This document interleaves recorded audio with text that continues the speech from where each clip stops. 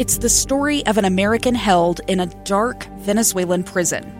Then all of a sudden they all kind of lined up. They pointed their guns at me. And this is the point where I thought, I'm going to die today. I'm Becky Bruce.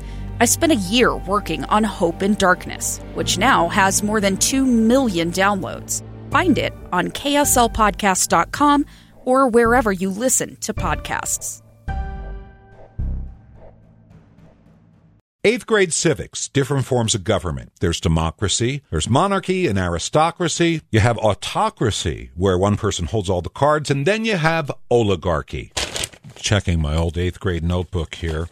Oh, wow, I doodled some cool pictures of the space shuttle. Anyway, it says here, oligarchy is when a small group of people have control of a country, from the ancient Greek word oligoi, which means few.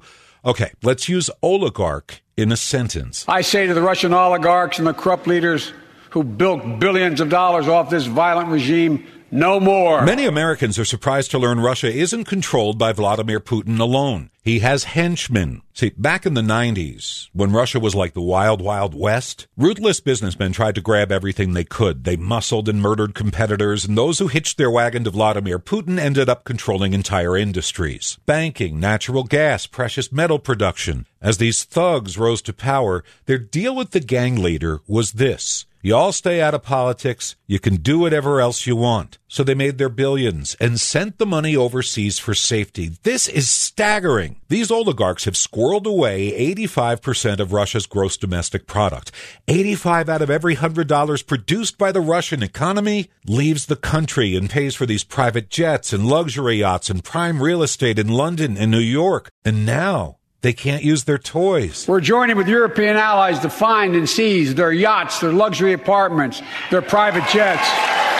We're coming for you, ill-begotten gains. The hope in Washington is these oligarchs turn on their president who got them into this Ukrainian mess. And one more point. If this minute of news aired on a Russian radio station, Телефон рекламной службы. It's possible I'd get shot. 21 journalists have been killed by the Russian regime. Jeff Kaplan's Minute of News, only on KSL News Radio. I'm Dave Cawley, investigative journalist and host of the podcast Cold. In October of 1985, a woman named Sheree Warren left work at a busy Salt Lake City office to meet her estranged husband at a downtown auto dealership. She never made it home.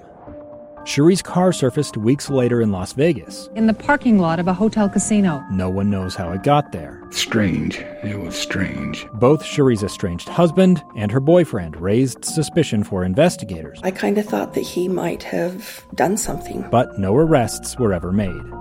In Cold Season 3, we dig into double lives, make new connections in the case, and examine the difficulty raised by reasonable doubt. We want answers just as much as anyone else. They have creeps like that now too, so nothing's changed.